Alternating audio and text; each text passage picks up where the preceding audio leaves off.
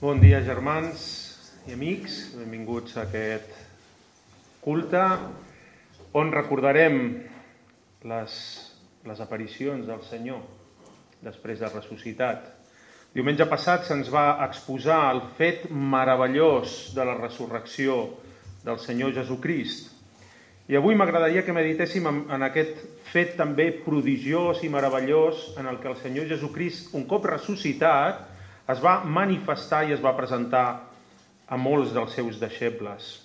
En el capítol 24 de l'Evangeli de Lluc se'ns expliquen 3 aparicions, no les farem totes 3 perquè si no, no tindríem ni escola dominical, però se'ns expliquen 3 de les aparicions de Jesús als seus seguidors, als seus deixebles i entre ells als apòstols. Primerament a les dones, capítol 24 de Lluc és en el que ens centrarem en aquest matí. Primerament, les dones que van trobar el sepulcre buit. En segon lloc, una aparició especial a 2 deixebles que anaven camí del poble de Maús, i és concretament on ens centrarem en aquest matí, i posteriorment a tots els deixebles que estaven reunits en aquella nit, juntament amb els 11 apòstols. I quan llegim aquests passatges en els evangelis, és freqüent, o com a mínim a mi em passa, que ens vinguin una sèrie de preguntes al cap. Per què? Per què es va aparèixer Jesús un cop ressuscitat? Quina importància té? El seu cos ja no és a la tomba. Això és el més important. Ja ho han anunciat uns àngels. Ja està fet. Consumat és. Està feta la seva obra de redempció. Déu podria haver dit, qui tingui fe que cregui en la resurrecció del meu fill i qui no, és problema seu. Però no és el pla de Déu, no és el designi de Déu, sinó que Jesús s'apareix en diverses vegades. I podem veure que hi ha diverses intencions o diversos missatges que vol transmetre el Senyor amb aquestes aparicions. Diumenge passat ja se'ns va concretar molt sobre el missatge de pau. Jesús es presenta als seus deixebles, i a tota la humanitat, de fet, amb una salutació de pau. Lluc 24:36, així es presenta Jesús als seus deixebles, quan s'apareix davant d'ells en aquell lloc i els hi diu «Shalom, pau a vosaltres». És una salutació típica del poble jueu, ja ho sabem, però Jesús li dona un significat nou, més profund, a aquesta paraula. Jesús es presenta amb un missatge de pau per a la humanitat. Per què? Perquè ha completat la seva obra a la terra. El seu pla de salvació s'ha completat. És perfecte. Ell ha mort pels nostres pecats, ell ha ressuscitat en poder i ara es presenta amb nosaltres i ens diu «Pau a vosaltres, està fet, està acabada la meva obra». Teníem un compte pendent amb el nostre Creador, teníem un deute que havíem de pagar i ell l'ha pagat. I ens diu, pau a vosaltres, porto bones noves de pau. Això és el que ens escriu l'apòstol Pau a la carta als Efesis. Ell va venir a donar-nos bones noves de pau, un missatge de pau, un missatge de redenció. També hi ha un missatge de victòria. Jesús es presenta per anunciar la seva victòria. Jesús es presenta ressuscitat perquè significa que ha obtingut victòria sobre la mort i sobre el pecat. Un missatge d'esperança per a nosaltres. Tal com hem cantat també, jo m'alçaré. Per què? Perquè Crist es va alçar. L'evangelista Joan recull unes paraules de Jesús quan els hi diu «Tot el que us he ensenyat, us he dit aquestes coses a fi que tingueu pau. En el món tindreu tribulació, tindrem problemes, tindrem angoixa, tindrem persecució». I ens diu, però tingueu confiança, jo he vençut el món.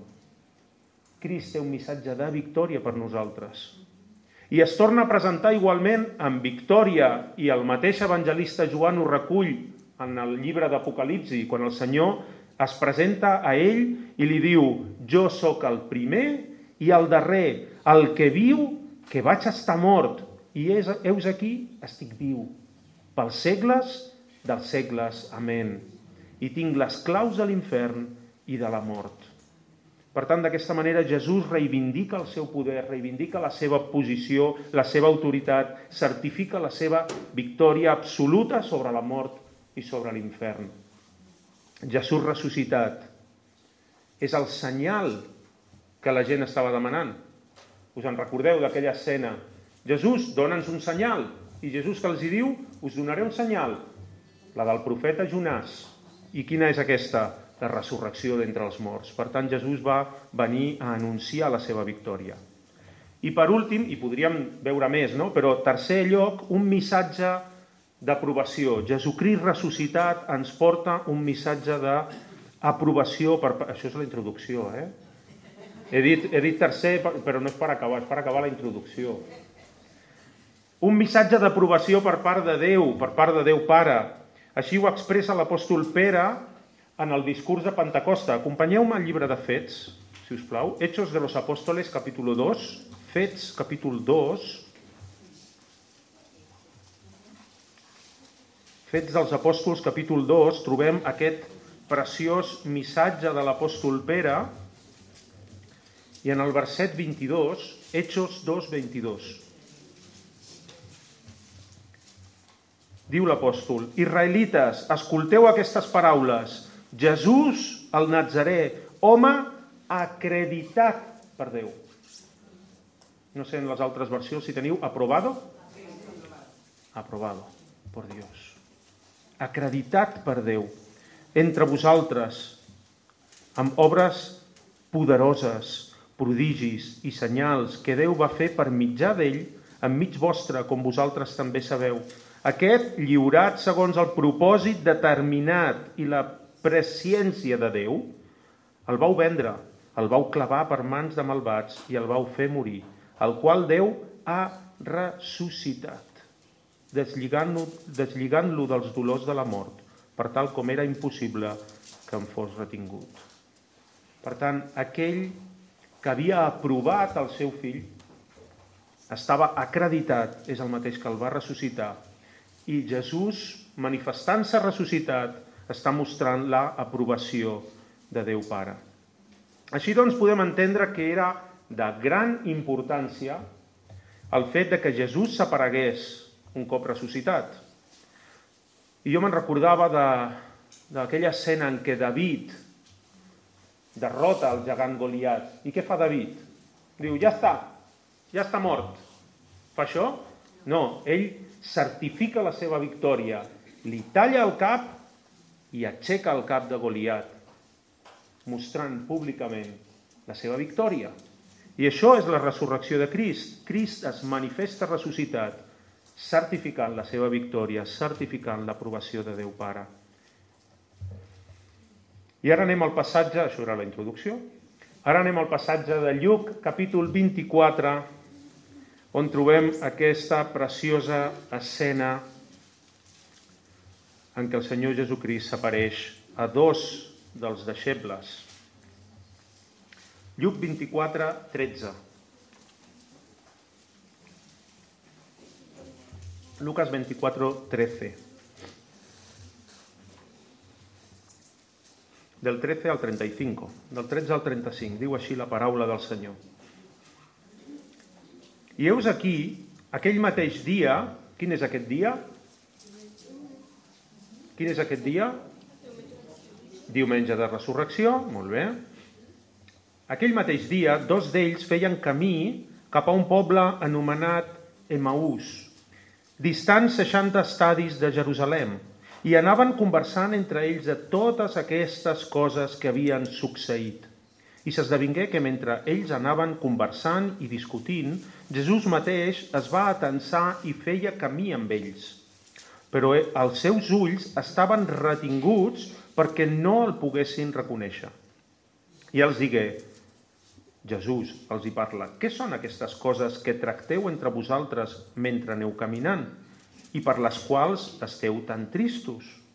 I un d'ells, anomenat Cleofàs, va respondre i li digué, ets tu l'únic foraster a Jerusalem que no saps les coses que hi ha passat aquests dies? Era impensable. Tu d'on surts, devien pensar aquells dos, i tu d'on has sortit? Que no t'has enterat del que ha passat a Jerusalem aquests dies?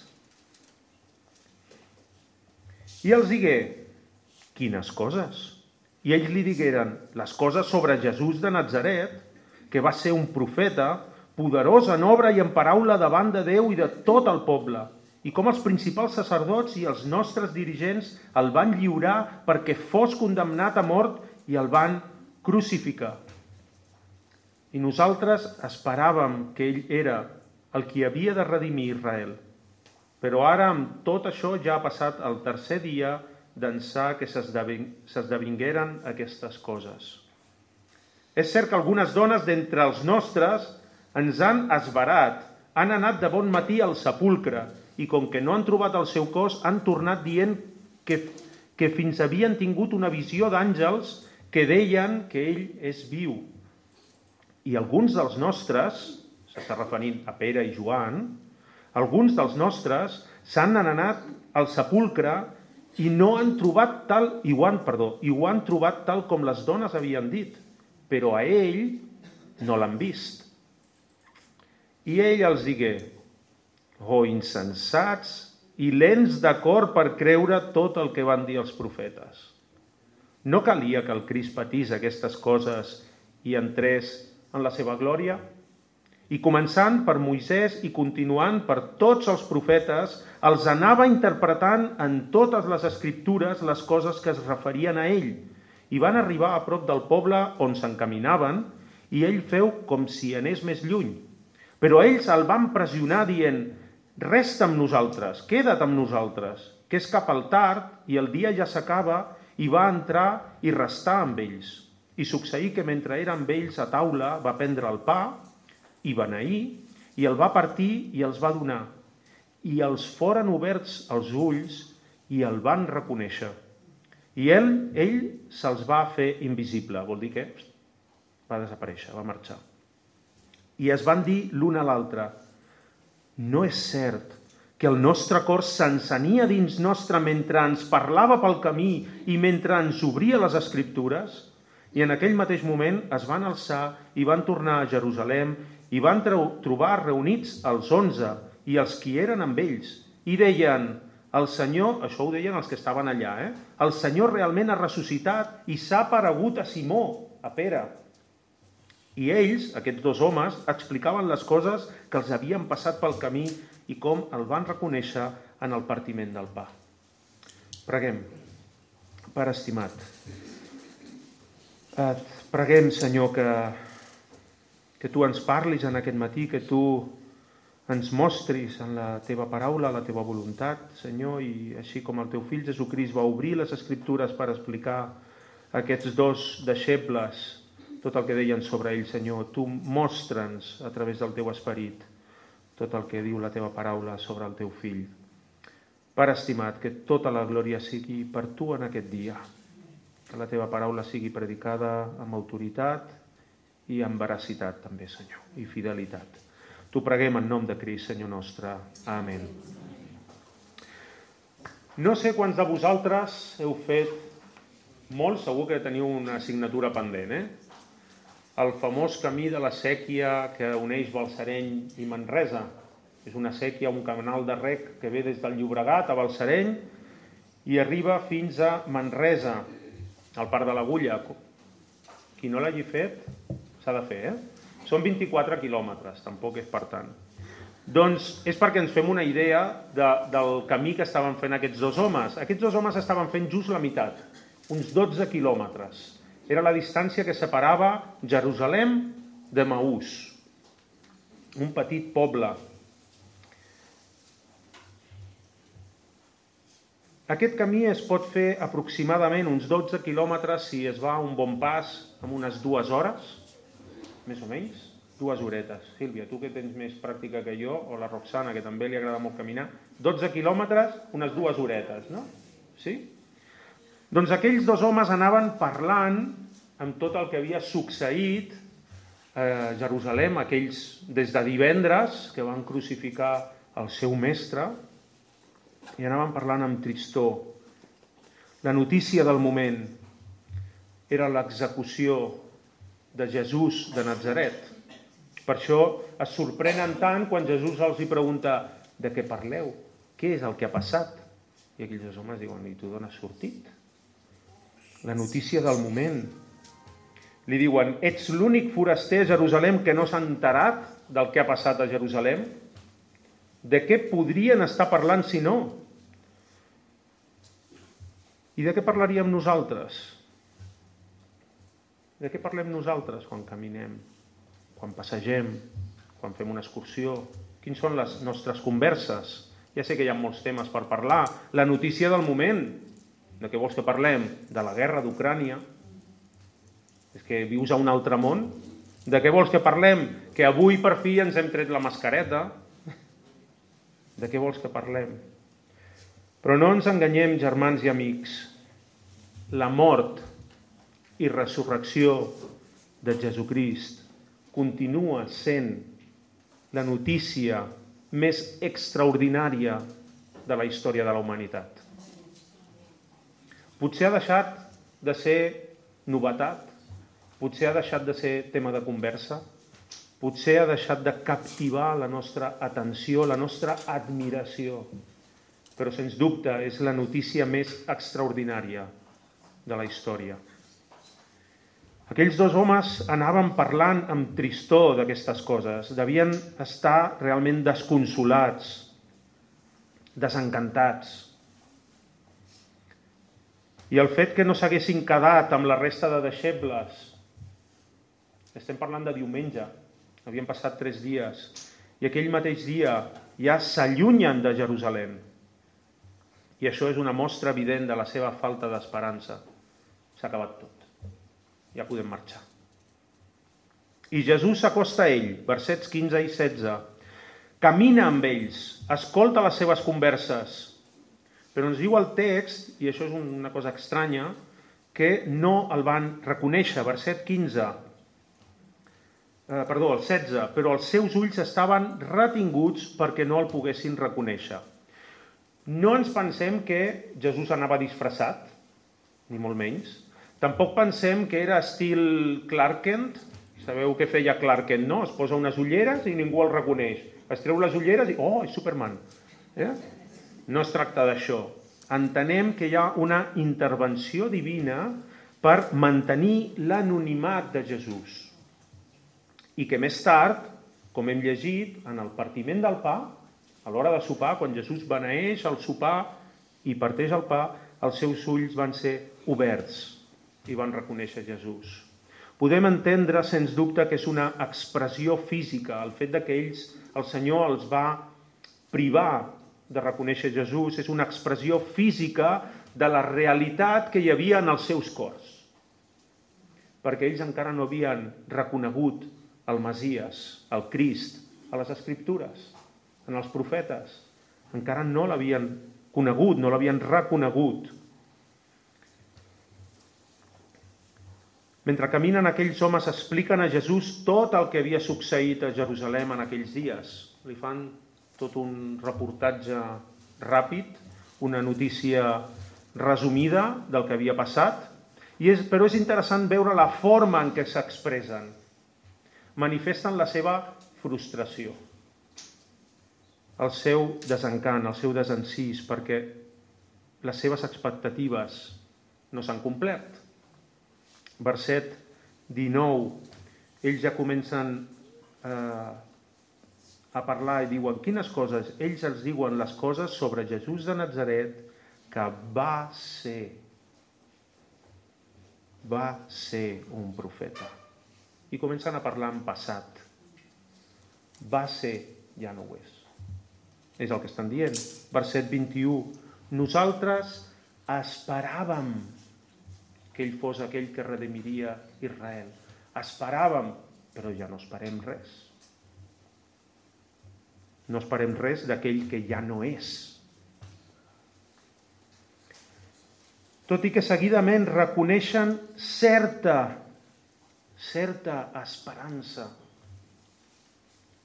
de que hi hagi passat alguna cosa. Hi ha unes dones, no ens ho acabem de creure, però diuen que han vist uns àngels i diuen que aquests àngels els hi han dit que Jesús és viu. No ho sabem. I després han anat Pere i Joan, i sí, han trobat el que deien les dones, el sepulcre buit, però no han vist a Jesús. I ho deixen tot així una mica en l'aire, com no sabem si ens ho hem de creure. Aquestes últimes notícies, testimonis de les dones, testimonis de Pere i Joan quan van tornar, el sepulcre és buit, no van fer canviar l'objectiu d'aquests homes. No van fer retornar l'esperança en el cor d'aquests dos homes. Tots aquests testimonis, totes les notícies, no els hi van servir per canviar els seus plans. Ells se'n van a Emaús. Ells continuen amb la seva vida. No sabem què anaven a fer a Emaús. Era una població que estava a uns 12 quilòmetres, potser hi tenien la seva residència allà, potser vivien a Emaús. Potser tenien els seus negocis i volen tornar a les seves feines. Tan sols tenim un breu comentari de l'evangelista Marc, en el capítol 16, verset 12, que ens dona, l'evangelista Marcos, ens dona un petit apunt. Marc 16, 12, Marcos 16, 12, i ens diu: i després d'aquestes coses s'aparegué amb una semblança diferent, és això que no el reconeixien, amb una semblança diferent a dos d'ells mentre caminaven anant al camp. Se iban al campo. No crec que anessin de pícnic, sinó que anaven o bé a treballar o bé que era la seva població de residència habitual. Però el que sí és destacable que cap testimoni, cap notícia els va fer canviar de rumb. Ells se'n van a Emaús. Van sentir de bon matí, estem parlant del mateix dia, diumenge de resurrecció, de bon matí arriben les dones, ells estaven reunits, tots els deixebles amb els apòstols, i arriben les dones i diuen: hem vist uns àngels i ens han dit que ha ressuscitat. És igual. Jo aquesta tarda me'n vaig a Emaús. Se'n van Pere i Joan corrents i tornen, el sepulcre és buit. Bueno, ja per l'hora que és ja marxem, no? Que tenim 2 horetes llargues i a la tarda marxem, que quan baixi una mica el sol, que no farà tanta calor, i arribarem cap a l'hora de sopar. Tenien el seu pla fet. No els van creure. Només una trobada personal amb Jesucrist farà que aquestes 2 persones canviïn les seves prioritats. I així hem viscut molts de nosaltres, i potser molts de vosaltres encara viviu així. Segurament heu escoltat històries de Jesús. Heu sentit, heu vist vides transformades per l'obra de Déu. Potser teniu un veí, un familiar, un amic que és cristià i us ha explicat el que Déu ha fet a la seva vida. Però és igual, la teva vida no canviarà.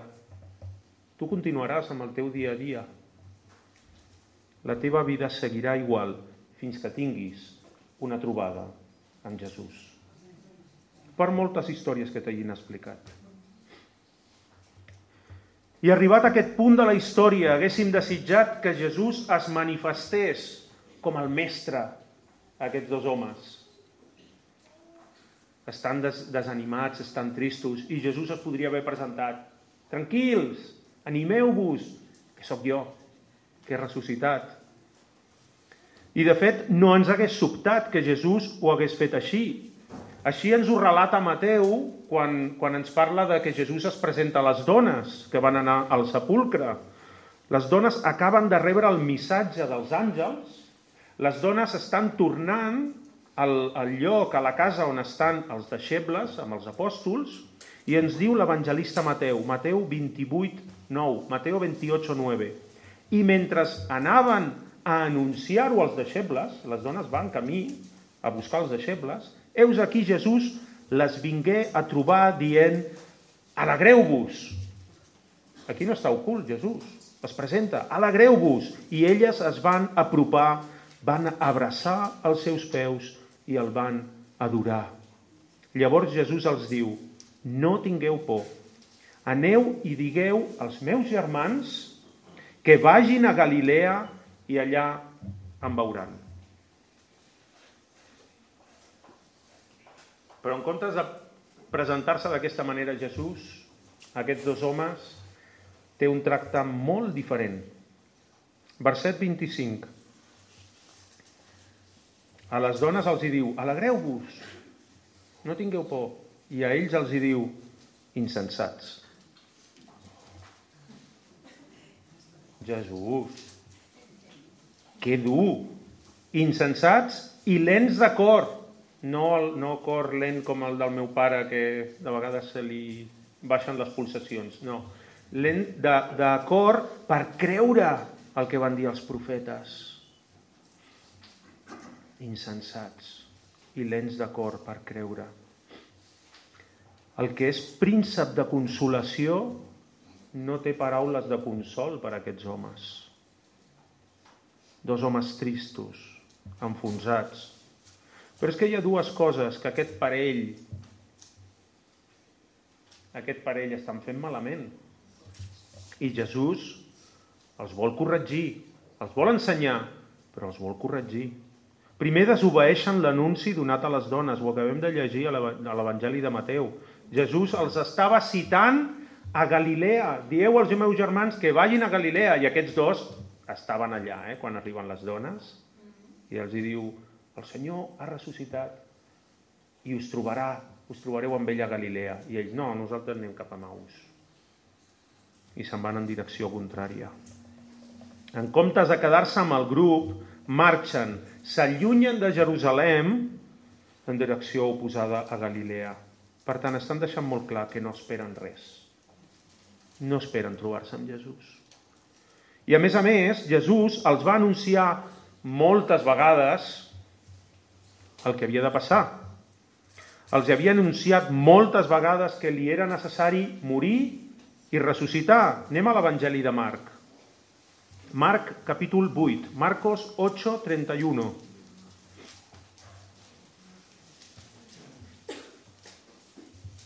Marc 8, 31.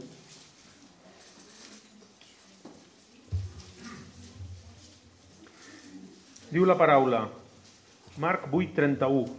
I començar a instruir-los. Què teniu en les vostres traduccions? Ensenyar-les. No és que els hi digués, no els hi va dir, els hi va ensenyar, els va instruir, els hi va explicar que calia que el fill de l'home patís moltes coses i fou rebutjat pels ancians i els principals sacerdots i els escribes, i que fos mort i després de 3 dies ressuscités. I continua el següent verset. I parlava ben clar d'això. Els hi va explicar, els va instruir amb aquesta necessitat de que ell havia de patir i havia de ser entregat i havia de morir i havia de ressuscitar el 3è dia, i els hi va explicar diverses vegades, moltes vegades, i ben clar. I ells se'n van a Maús quan els hi diuen: ha ressuscitat. Jesús és viu. I ells no ho creuen i se'n van en direcció oposada. Estudiants, què passa quan suspeneu exàmens a final de curs? Encara es fa, no?, això de les recus? De recus. Exàmens de recuperació. Esperem que no us hagueu de trobar gaire amb això, és molt desagradable, A la meva època tocava al setembre, passaves, bueno, a mi no em va passar mai, però t'havies de passar tot l'estiu estudiant, quin pal. Doncs aquests dos homes han suspès l'examen final. Han de fer classes particulars. Han suspès l'examen d'Antic Testament. Han suspès. I per tant, Jesús necessita donar-los classes privades. Caram, això també és un privilegi. I així ho fa, a verset 27. Jesús els hi donarà una classe particular de teologia bíblica. Tots aquells que us parlin malament de la teologia bíblica, porteu-los a Lluc 24-27, on Jesús mateix fa una classe de teologia bíblica. Que grans afortunats! Nosaltres gaudim molt. Jo sóc un fan de Sproul i em sento afortunat quan puc escoltar. Ell ja és a la presència del Senyor, però ha deixat moltes coses escrites, vídeos, i em sento afortunat quan puc escoltar a Sproul o a Paul Washer o a Suhel Michelin i molts altres sobre la teologia bíblica. Si algú no sap el que és la teologia bíblica, us dono un enllaç. Teologia Express, que són els germans de la IEG, que graven breus explicacions de temes doctrinals, i hi ha una molt bona de Giancarlo Montemayor que parla de la teologia bíblica i ho explica en 4 minuts. 4 minuts i explica el que és la teologia bíblica. Com tota la paraula del Senyor, tota la revelació del Senyor té un fil conductor. No són històries sueltes que van passar, sinó que tot té un tema central, que és el Senyor Jesucrist. I el Senyor, el mateix Jesús, agafa aquests dos homes i els diu: veniu, que us faré una classe de teologia bíblica, verset 27, i començant per Moisès i continuant per tots els profetes, els anava interpretant en totes les escriptures les coses que es referien a ell. Uau! M'imagino Jesús començant, i perquè va començar Moisès, podria haver començat abans, amb l'Arca de Noé, per exemple. Però m'imagino Jesús començant per Moisès i explicant-los l'anyell de la Pasqua. Apunta al Messies. La serp de bronze que Moisès va aixecar al desert està apuntant al fill de l'home que va ser aixecat. Si fa 3 dies que ho vau veure, i ell mateix ho va dir, així com Moisès va aixecar la serp en el desert, així és necessari que el fill de l'home sigui aixecat. La roca al desert que seguia el poble i els donava aigua, el manà, el pa del cel que el Senyor enviava, el tabernacle, les ofrenes de pau, la llei. I seguint per als profetes, pels salms, com el Salm 22, Eli, Eli, lama sabactani. Feia 3 dies que havien escoltat aquestes paraules de boca de Jesús, citant el Salm 22. I seguint per als profetes, el bon pastor d'Ezequiel 34, la imatge de Jonàs en el ventre del gran peix, la profecia d'Isaïes 53. Uau, tantes coses a l'Antic Testament, a les seves escriptures. Com diu el pastor i comentarista Louis Bonnet, Jesús havia volgut primerament mantenir-se desconegut. Jesús va quedar velat als ulls d'aquells 2 homes. S'havia mantingut desconegut per aquells deixebles a fi d'instruir-los i persuadir-los per les Escriptures, a través de les Escriptures, abans de convèncer-los per una manifestació exterior apropiada per impressionar els seus sentits. Així la seva impressió va ser molt diferent. Què vol dir Louis Bonnet amb això? Que el Senyor es va mantenir ocult als ulls dels 2 deixebles i els va instruir, els va guiar a través de les Escriptures perquè reconeguessin el Messies a la Bíblia, perquè reconeguessin tot allò que havien rebut durant 3 anys, tot allò que havien vist feia 3 dies, Jesús penjat a la creu, i reconeguessin a les Escriptures que tot això s'havia complert, abans de presentar-se i dir, soc jo, he ressuscitat. Així els seus sentits van tenir una impressió molt diferent. I en el verset 32, ells després ho manifesten. Diuen, clar, no és cert que el nostre cor s'encenia dins nostre? No l'havíem reconegut encara, però se'ns removia tot per dins. Hi ha qui pensa que per ser cristià s'ha de saber tot sobre la Bíblia. Diuen, no, jo no sóc cristià perquè encara haig d'aprendre molt. Tots estem aprenent molt. Cada dia. Necessitem aprendre. Però hi ha gent que pensa que per ser cristià s'ha de saber molt sobre la Bíblia, que s'ha de ser un bon teòleg. Però aquest passatge, germans i amics, ens mostren com per ser seguidor de Jesús pot ser un insensat i de cor lent. Per seguir Jesús no cal ser un gran teòleg. No cal. Amb les nostres limitacions, amb els nostres errors, podem seguir Jesús. Només ens demana estar disposats a rebre instrucció, com van rebre aquests dos, a rebre la paraula del Senyor i deixar-nos guiar per la paraula del Senyor. Dos homes amb una falta important de coneixement. Havien suspès l'examen final en Antic Testament i el Senyor els hi ha de fer un examen de recuperació. Però són deixebles del Senyor. Ells van reconèixer que era Déu el que estava parlant al seu cor. El nostre cor s'encenia quan ens estava obrint les Escriptures, quan ens explicava les Escriptures. Aquest relat ens mostra la forma d'actuar de l'Esperit de Déu en el cor de les persones. I és el que volia fer el Senyor Jesús. No es volia manifestar obertament a ells. No, encara no. Volia conquerir el seu cor. Volia conquerir la seva ment, explicant-li les profecies, explicant tot el que l'Antic Testament, el nostre Antic Testament, les seves Escriptures parlaven del Messies. El dubte d'aquests homes es converteix en confiança. La frustració que tenien es converteix en esperança. El seu cor està bullint, la seva sang, imagineu-vos. I després Jesús es manifesta. Es mostra i desapareix. Però aquests homes van ser realment transformats d'una manera meravellosa.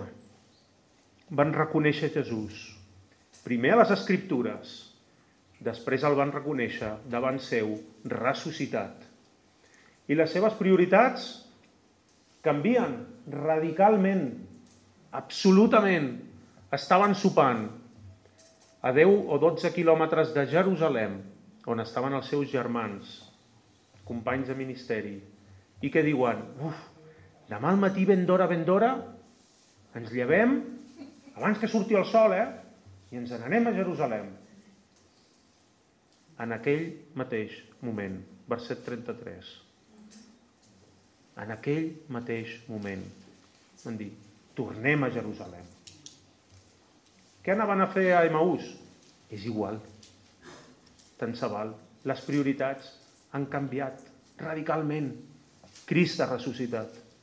Tornem a Jerusalem amb els nostres germans. Tenien una gran notícia, una gran experiència que explicar a tots els que estaven reunits. I així ho fan, tornen. I els troben encara reunits. Clar, és que no hauríeu d'haver marxat, però bueno, heu tornat. Bé, els troben reunits.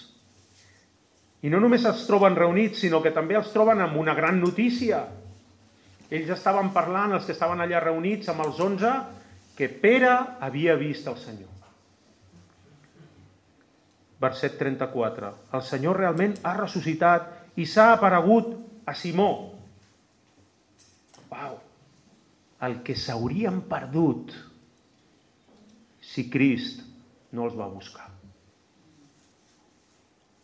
S'haguessin quedat a Emaús, a la seva vida, a les seves coses. És molt lícit, sí, però el que s'haurien perdut si el Senyor Jesucrist no els va buscar. Crist ha ressuscitat i ells van dir, nosaltres també l'hem vist, nosaltres també l'hem trobat. I ens ha fet una classe particular de teologia bíblica. Toma ja. No sé quins plans tens per la teva vida. No sé quins plans teniu. Segur que són molt lícits. Potser voleu estudiar, us voleu preparar per al futur. Molt bé. Potser estàs dedicat amb cor i ànima a la teva feina, a un projecte empresarial. Fantàstic, em sembla molt bé, és molt lícit. Potser ja has treballat prou, et vols jubilar i plantar tomàquets. Molt bé, porta'n i comparteix una mica. És molt lícit, està molt bé. Tot és lícit, tot és correcte. Però hi ha moments a la vida, germans i amics, hi ha notícies que no es poden apartar. No es poden deixar de banda. No es pot dir, demà al matí ens llevarem d'hora i... No. Jesucrist et crida. Jesucrist està al teu costat, es manifesta, ressuscitat, gloriós, victoriós. Si sents dins teu, com aquests dos homes, que el Senyor està parlant i et bull la sang i el cor, és que el Senyor està parlant a tu directament. No ho deixis passar, no ho deixis per demà. Fes com els caminants de Maús. Respon. Avui és dia de salvació. Amén.